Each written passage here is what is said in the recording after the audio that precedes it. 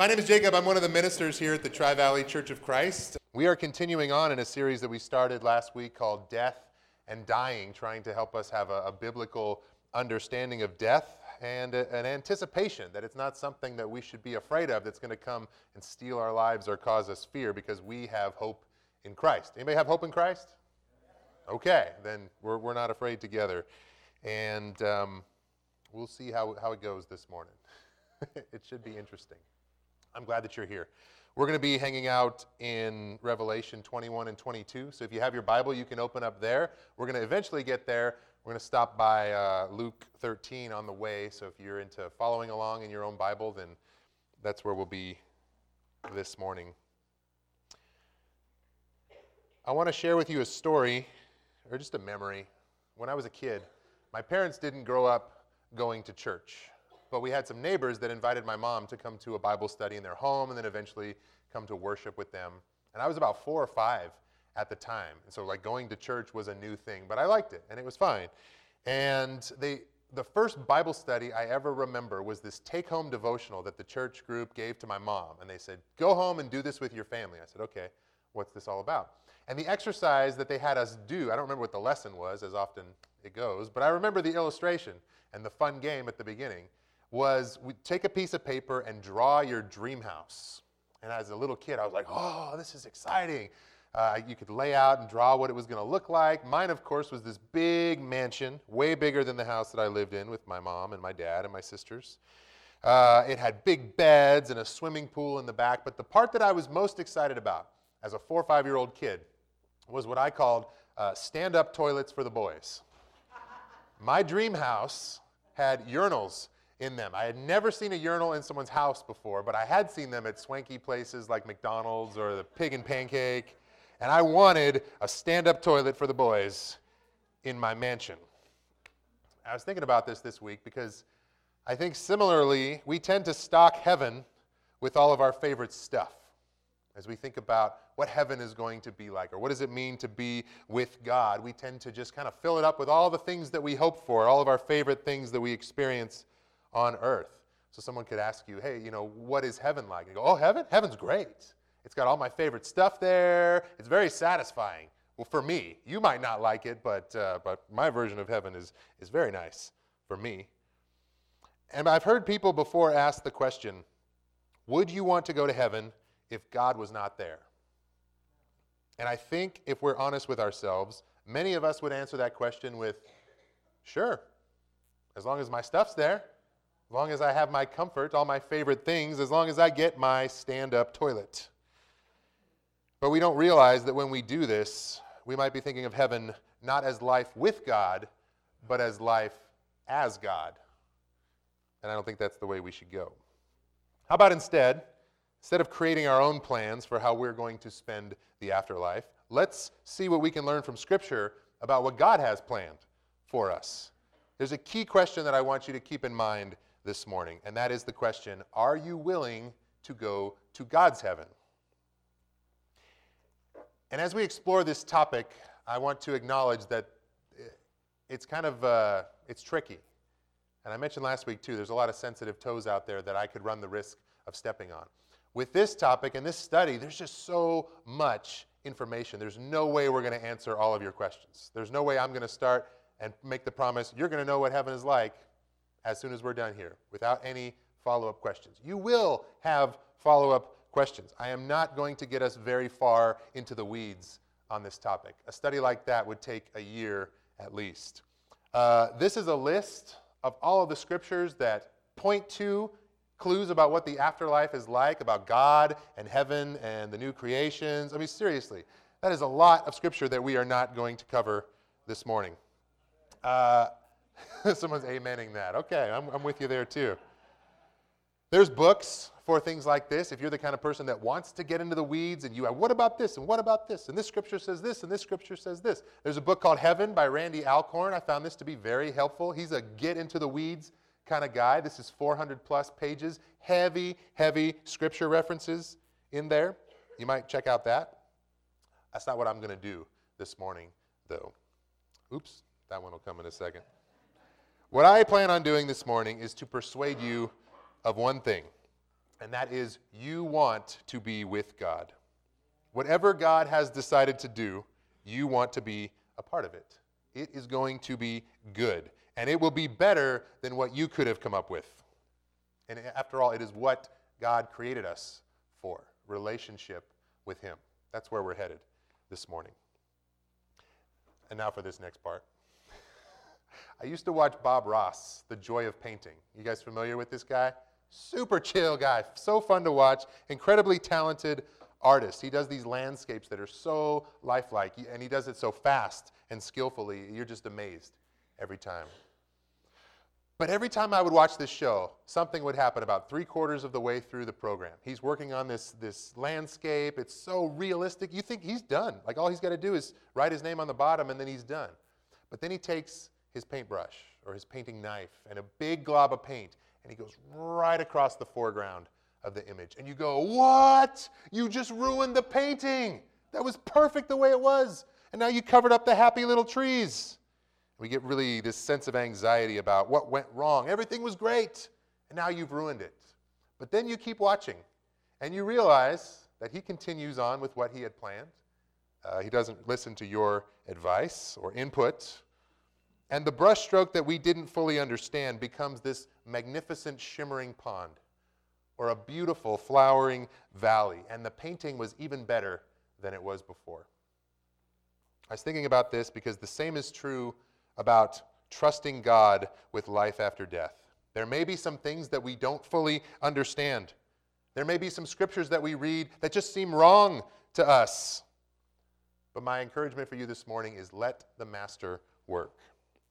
Let's look at the biblical picture of heaven, and then we'll look at God's ultimate plan for being with humanity and see what we can work.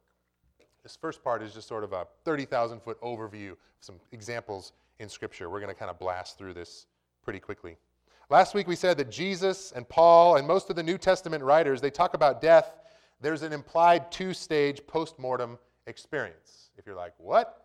You can go and listen to the recording from last week because we got into it a little bit. Before the resurrection, there's this temporary stage that they talk about. They refer to it as sleep. Nod your head if this is sounding familiar from last week. I know it was a long ways from now. Or they call it paradise or being with Jesus. And then stage 2 is the part that includes the resurrection of the dead and the new heavens and the new earth, like the passage that Roger read for us. Heaven is where God is. Heaven is God's space. And throughout the Bible, there are times when heaven breaks through and heaven and earth meet up. There's this overlapping.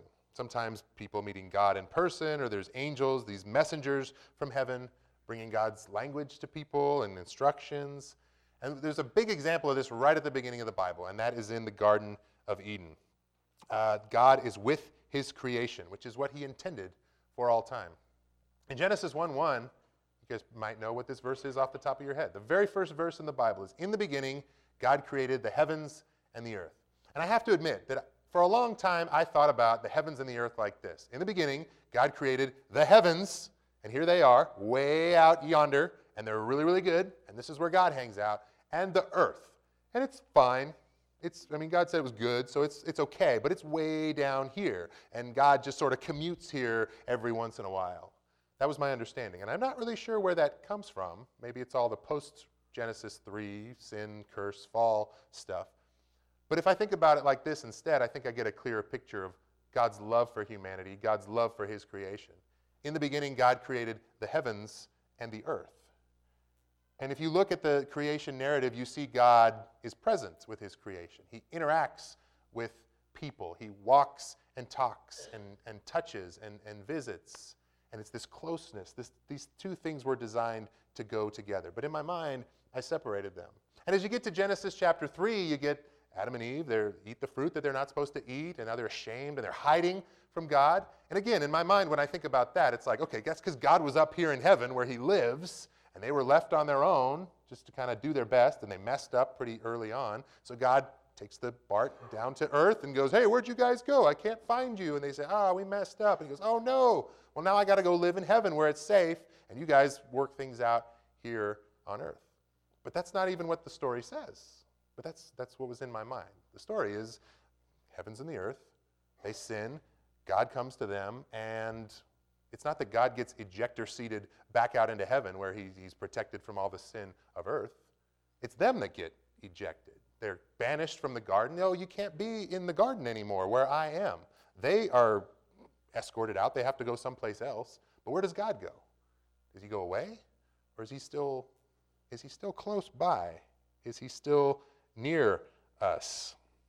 There's definitely a shift from life in the garden with God, but God is not as far away as we sometimes think.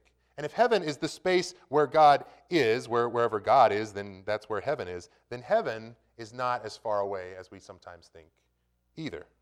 Indeed, God continues to speak throughout the story of the Bible, throughout salvation history. He speaks to people like Abraham and Sarah and Lot and Hagar and Jacob and Moses and Joshua, even Balaam, Gideon, Samson's mother, Hannah, and then all throughout the prophets. God is involved. God is close. He's not far away and making the commute. And there's these times when heaven and earth overlap in certain places here on earth. If you think about Moses and Mount Sinai, the people are down at the base of the mountain, but Moses is able to go up and have this closer audience with God because that's where God breaks through.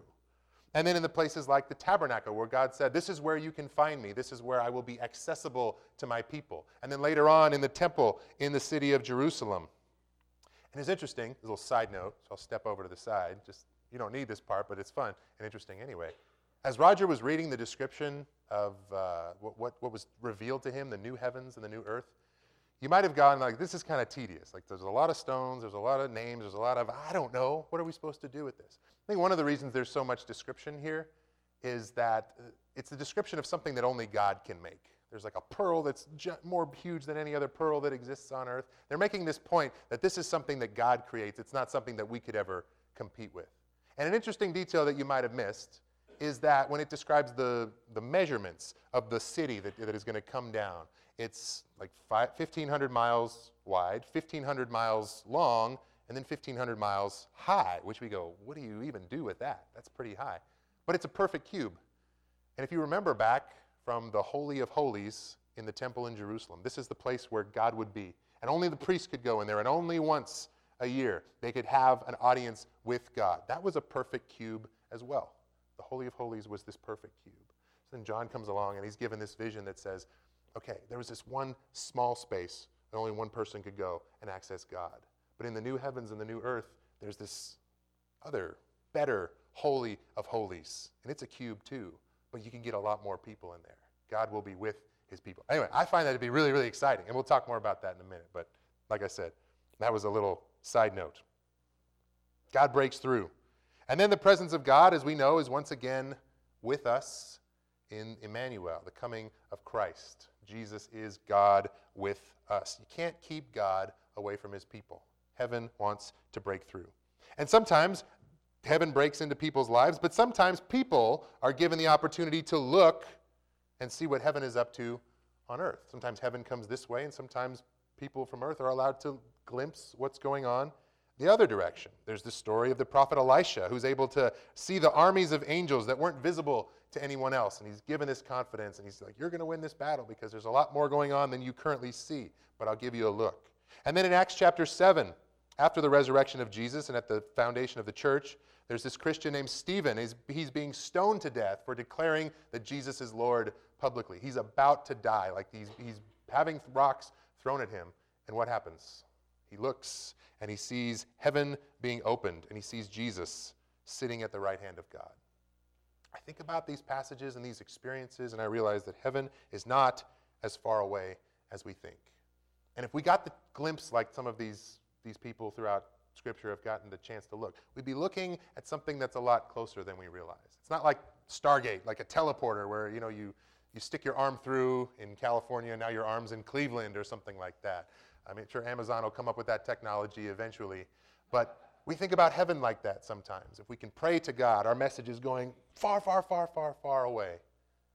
I pray in a whisper sometimes. And I think that God still hears me. I think that God is close by. But regardless of heaven's spatial location, like I said, heaven is where God is. And with God is a good place to be. That's something else that Scripture tells us. Our time with God after we die is a time and place of rest and refreshment. We saw last week that Paul describes it as something that is better by far than being here. And Jesus often describes it as a banquet. He uses this imagery of a feast, a celebration, and a fellowship with God and with others. It's a party that you don't want to miss. But as we're listening to Jesus talk about this celebration that we want to be a part of, we have to listen to his warnings about missing out on the banquet, because I think he talks about that even more than he talks about the banquet himself. He talks about how great it's going to be, but then he also gives these stern and sobering warnings about those who will not be able to partake in it. He tells parables like the parable of the weeds and the net and the wedding banquet, the wicked servant, the sheep and the goats, and he gives these glimpses of people who are left outside of the feast. They are not part of the celebration. They're out in the dark. Describes them as being in pain and agony. Some language in the Gospels say that it's eternal punishment, where there's weeping and gnashing of teeth, and of the classic image of being burned by fire. A lot of this comes from Jesus, and we can't just sweep it aside and say, it's not very pleasant. Let's not talk about that. In Luke chapter 13, people ask Jesus about this. What's it going to be like? What's going to happen? And he gives them an honest answer. Jesus went through the towns and villages, teaching as he made his way to Jerusalem. And someone asked him, "Lord, are only a few people going to be saved?"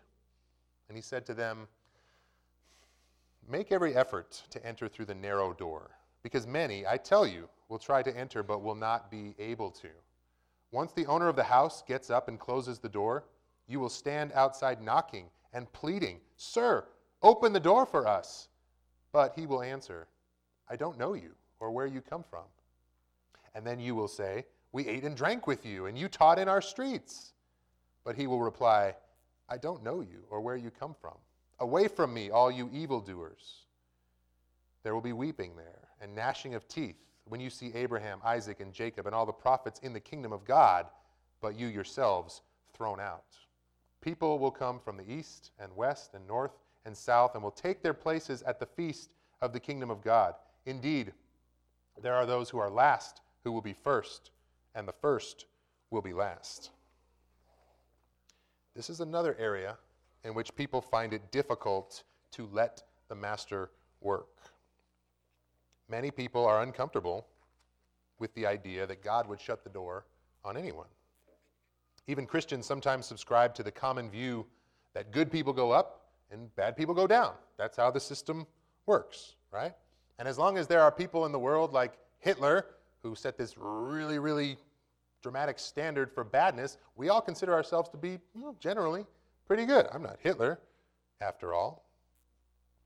But what we find in Scripture is that the measuring stick is not whether or not you are really good or really bad. It's whether or not you know Christ.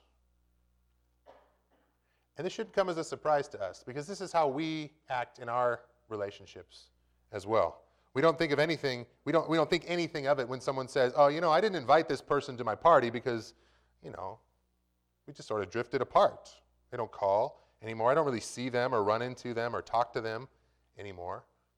But when Jesus says the same thing here, if I know you, you're in.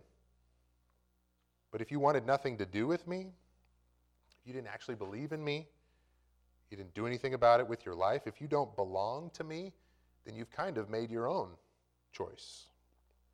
That makes us uncomfortable. And on the other side of it too, many people are uncomfortable with the idea that God is going to welcome heinous criminals and sinners into this banquet if they've changed and have turned their lives to Jesus. What do we do with this? The truth of the matter is God's heaven does have a guest list, and we are not in charge of it, it turns out. But we are given the opportunity to RSVP. And I think that we should. And I think that we should want others to come as well. Scriptures like these ones show us how to do that. We believe that Jesus Christ is the Son of God. We believe that his death and resurrection conquered death once and for all. And we believe not just with our minds and like, oh yeah, I agree with this, but we believe with our life, with the choices that we make. And we commit to following Jesus. We belong to him. We journey with him by being baptized. We die to ourself. We receive the forgiveness of sins and the Holy Spirit, and we become this new creation in Christ. It's the J word, right? We don't like that, judgment. People want to pretend that it's not there. And it all works out in the end. But part of this exploration, part of this study is not making our own heavens, but seeing what God has in mind. And this is part of it. And whether this judgment happens before or after the resurrection is something that's debated among people that study this heavily. Some say that it's both. But in Revelation, John shares with us his glimpse of what God has in store for those who do accept the invitation. And that brings us to Revelation 21 and 22. I've mentioned this before. I think I mention this every time I talk about Revelation. But it can be a very intimidating and confusing book because it was written in a certain style that we don't all the way understand. There's a lot of symbolic imagery there. There's like some, oh, that's can't be real. That's just a expression. Or this seems like it could be real. And people tend to get lost in it. And what happens is people largely just disregard it or ignore it. But somebody explained to me one time, the revelation is simply that. It is the revelation, the revealing of Jesus Christ. Kind of like those other guys in Scripture who got to have a glimpse of what was going on in the heavenly realms. John gets to see from a spiritual angle what is happening to those who are faithful to Christ in Rome at the end of the first century, during a time where Christianity was not welcomed because Christians said, Jesus is Lord.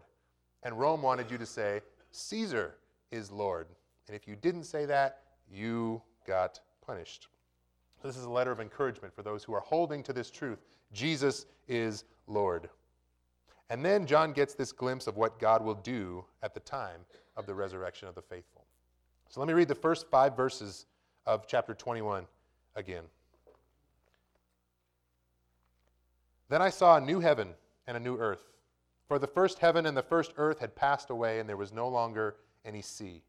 I saw the holy city, the new Jerusalem, coming down out of heaven from God, prepared as a bride beautifully dressed for her husband.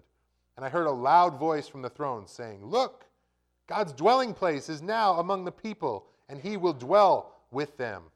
They will be his people, and God himself will be with them and be their God. He will wipe away every tear from their eyes. There will be no more death, or mourning, or crying, or pain, for the old order of things has passed away. And he who is seated on the throne said, I am making everything new. And then he said, Write this down, for these words are trustworthy and true.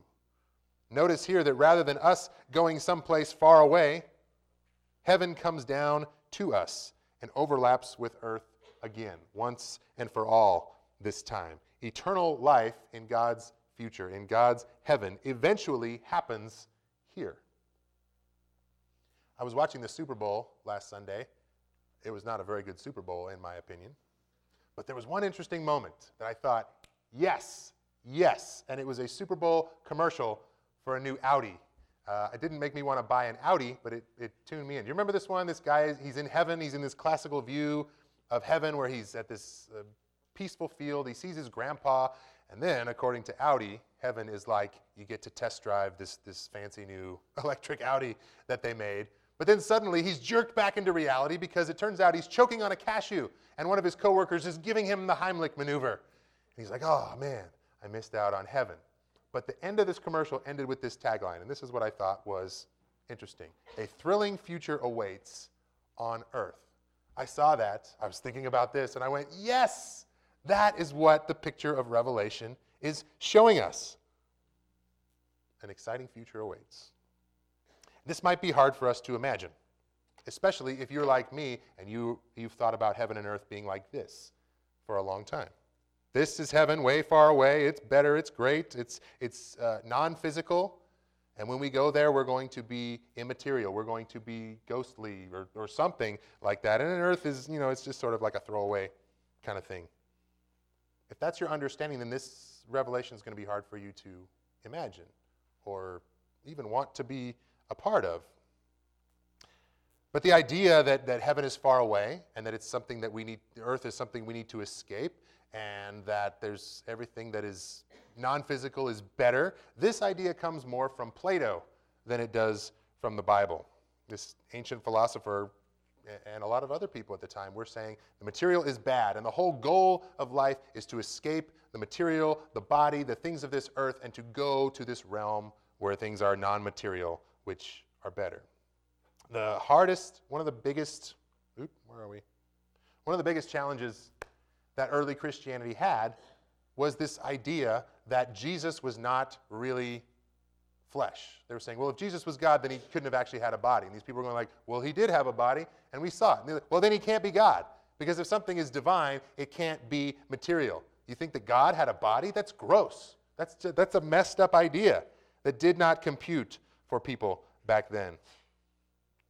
And they rejected Jesus because of this. And the church was just fighting against this because they were saying, like, no, I know that doesn't sound like what you're expecting. I know that's not what you think, but this is what we experienced. This was the gospel that was held on to. If you read some of the other gospels at the time, sometimes people ask, like, why Matthew, Mark, Luke, and John? And why not Thomas and Philip and Judas and all these other gospels that are floating around out there? And a lot of it has to do with the fact that those witnesses don't affirm either the divinity of Jesus or the humanity of Jesus. He must not have been real, as he must not have been in flesh, because of this idea, this Platonic, Gnostic thought that was really prevalent at the time. And the reasons that Christians kind of bucked up against that is because that's not what the Bible says. What about God creating the heavens and the earth together? And what about God looking at his creation and saying, I did a good job. This wasn't a fluke. This wasn't like a styrofoam cup that was meant to be thrown out anyway. God created us, and he said, it is very good. But many of us struggle, like they did, with the idea of a bodily resurrection and the idea of a new heavens and a new earth that happens in a physical form. How does that work? I can't picture that. That's not something that makes sense to me. If everybody was raised and they're hanging out here on this planet, there's not going to be enough room for all of these people. But remember, behold, I am making everything new. Bodies are new. The city is new. Heaven is new. Earth is new. Yeah, but how? Like, how does that even work? If you're confused now, that's good, because you should be. It's confusing. And the people who encountered Jesus in his resurrection body, they were confused as well. You remember some of these scenes, these post-resurrection accounts that we have. Jesus was unrecognizable to some people. They were talking with him and they thought he was somebody else. They were walking and talking with him and he doesn't even reveal himself until the very end. And they go, oh, I think that's Jesus. They turn to find him and boom, he disappears from their sight. And they're going, what? Things are different. Things are new. What is going on here? He's able to move through locked doors. Like, whoa, how did he work that out? But at the same time, he's like eating fish with them. And they're checking out the nail marks that are on his hands from his crucifixion. And it's just very, very strange and confusing. And that was just on the current earth. That was new Jesus and his new body on the current earth. What is going to happen when there's a new heaven and a new earth that we are invited to experience? It's at this point that a lot of us just get exhausted and get tired and go like, I can't go there. I'm just going to hold on to my stand-up toilet and say, that's how heaven's going to be. Just the way that I always thought. But let the master work. Hang in there. Here is what happens. God dwells with his people in heaven. Heaven is God's space. That's what heaven is. And if we get to be a part of that, we get to be with God. Heaven is an undoing of being banished from the Garden of Eden. It is a triumphant reunion, and it is with God. And again, that's a place that you want to be. Let's look at one more verse, and then I'll try to wrap things up here. Revelation 22, the first 5 verses. I'm going to read these again, but as I do, I want you to pay attention to which of the details that are described here sounds the most shocking to you. What seems the most out of place, or maybe the most surprising.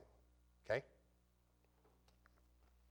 Then the angel showed me the river of the water of life, as clear as crystal, flowing down from the throne of God and of the Lamb, down the middle of the great street of the city. On each side of the river stood the tree of life, bearing 12 crops of fruit, yielding its fruit every month. And the leaves of the tree are for the healing of the nations. No longer will there be any curse. The throne of God and of the Lamb will be in the city, and his servants will serve him. They will see his face, and his name will be on their foreheads. There will be no more night. They will not need the light of a lamp or the light of the sun, for the Lord God will give them light, and they will reign forever and ever. What's the strangest part of that?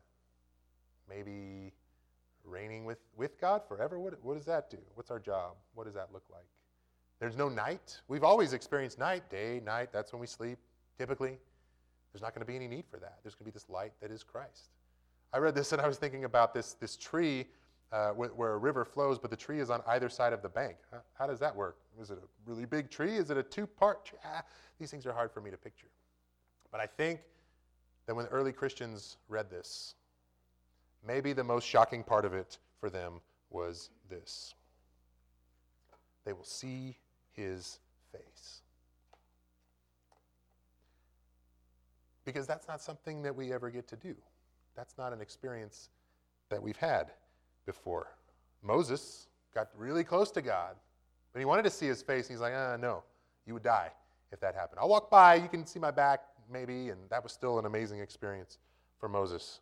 Some of the people I mentioned before saw God, but only through his messengers. Humans have not been able to see the face of God, but it's something that we long for. A lot of the Psalms talk about seeking the face of God, getting closer and closer to returning to our Creator, who is the author of love and peace and joy and family and all these things that we just want to ask him about, that we just want to be in his presence and be face to face with God, that we haven't gotten to do. We may come close, and hopefully our goals as Christians is to come closer and closer and have that relationship with God become more and more real. But none of us have seen God face to face. But that's what heaven is like. If you ask the question, what happens in God's heaven? The answer is God dwells with his people, and we get to see his face. And there's no more death or crying or mourning or pain, which is something that's, even that is hard for us to imagine, because we haven't even lived a moment of our lives without those things looming and being a possibility throughout. Being with God is where we want to be. There could be nothing better than that. If it's with God, that's where I want to be. Samuel Rutherford put it like this: "Oh, my Lord Jesus Christ, if I could be in heaven without thee, it would be a hell. And if I could be in hell and have thee still, it would be heaven for me, for thou art all the heaven I want." So I want to end this morning where we began, by asking you some important questions. Are you willing to go to God's heaven, even if it's not the heaven that you always pictured? Are you willing to let the Master work? Are you willing to let God be the creator of heaven and not us? Are you willing to be part of heaven if it's a physical place? So what a lot of these scriptures that talk about it point to. Are you willing to be a part of heaven where there's meaningful work to be done rather than just hanging out on a cloud? Because that's what Scripture says. Are you willing to be a part of heaven that is much a city as it is a garden? Are you willing to be a part of heaven that excludes evildoers and those who have not acknowledged Christ? Are you willing to be a part of heaven that contains heinous sinners who have repented and are forgiven? Like I said, these are important questions. What you believe about then impacts what you do now. I talked about that a little bit last week. If you think that you're going to a heaven where you're in charge and it's stocked full of all of your favorite things, then you're going to live your life like you're in charge. And you're going to gather all of your favorite things around you. And you're going to make yourself as comfortable as possible until the time comes when you just go to a more comfortable place. That's one view of heaven. But if you believe in a heaven where God's kingdom comes and where God's will is done, then you're going to live your life letting the Master work and letting him work through you.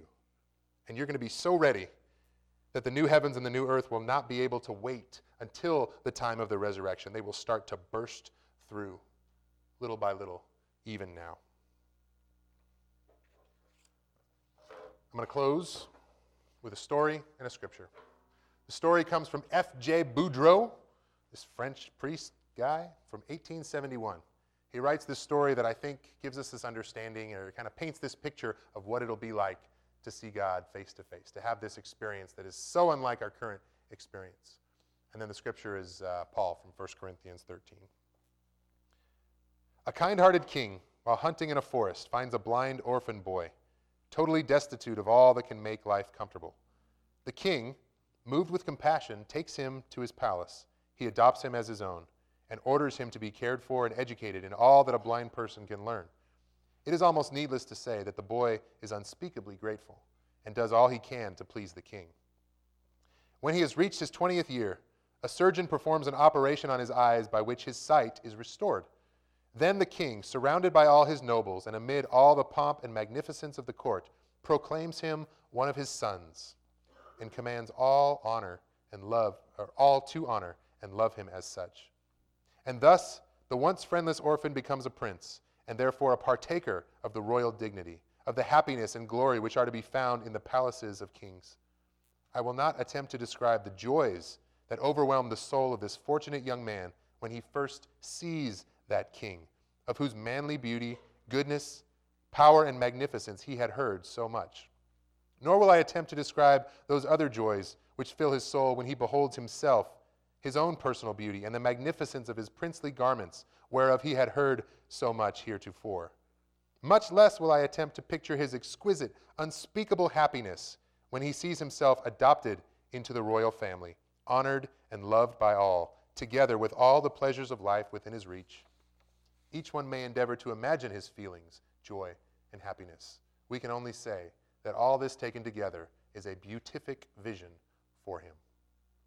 And this is what Paul says. For we know in part, we prophesy in part. But when completeness comes, what is in part disappears. When I was a child, I talked like a child. I thought like a child. I reasoned like a child. When I became a man, I put the ways of childhood behind me. For now, we see only a reflection, as in a mirror. Then we shall see face to face. Now I know in part. Then I shall know fully, even as I am fully known. And now these three remain, faith, hope, and love. But the greatest of these is love. You got it. Let's stand and worship.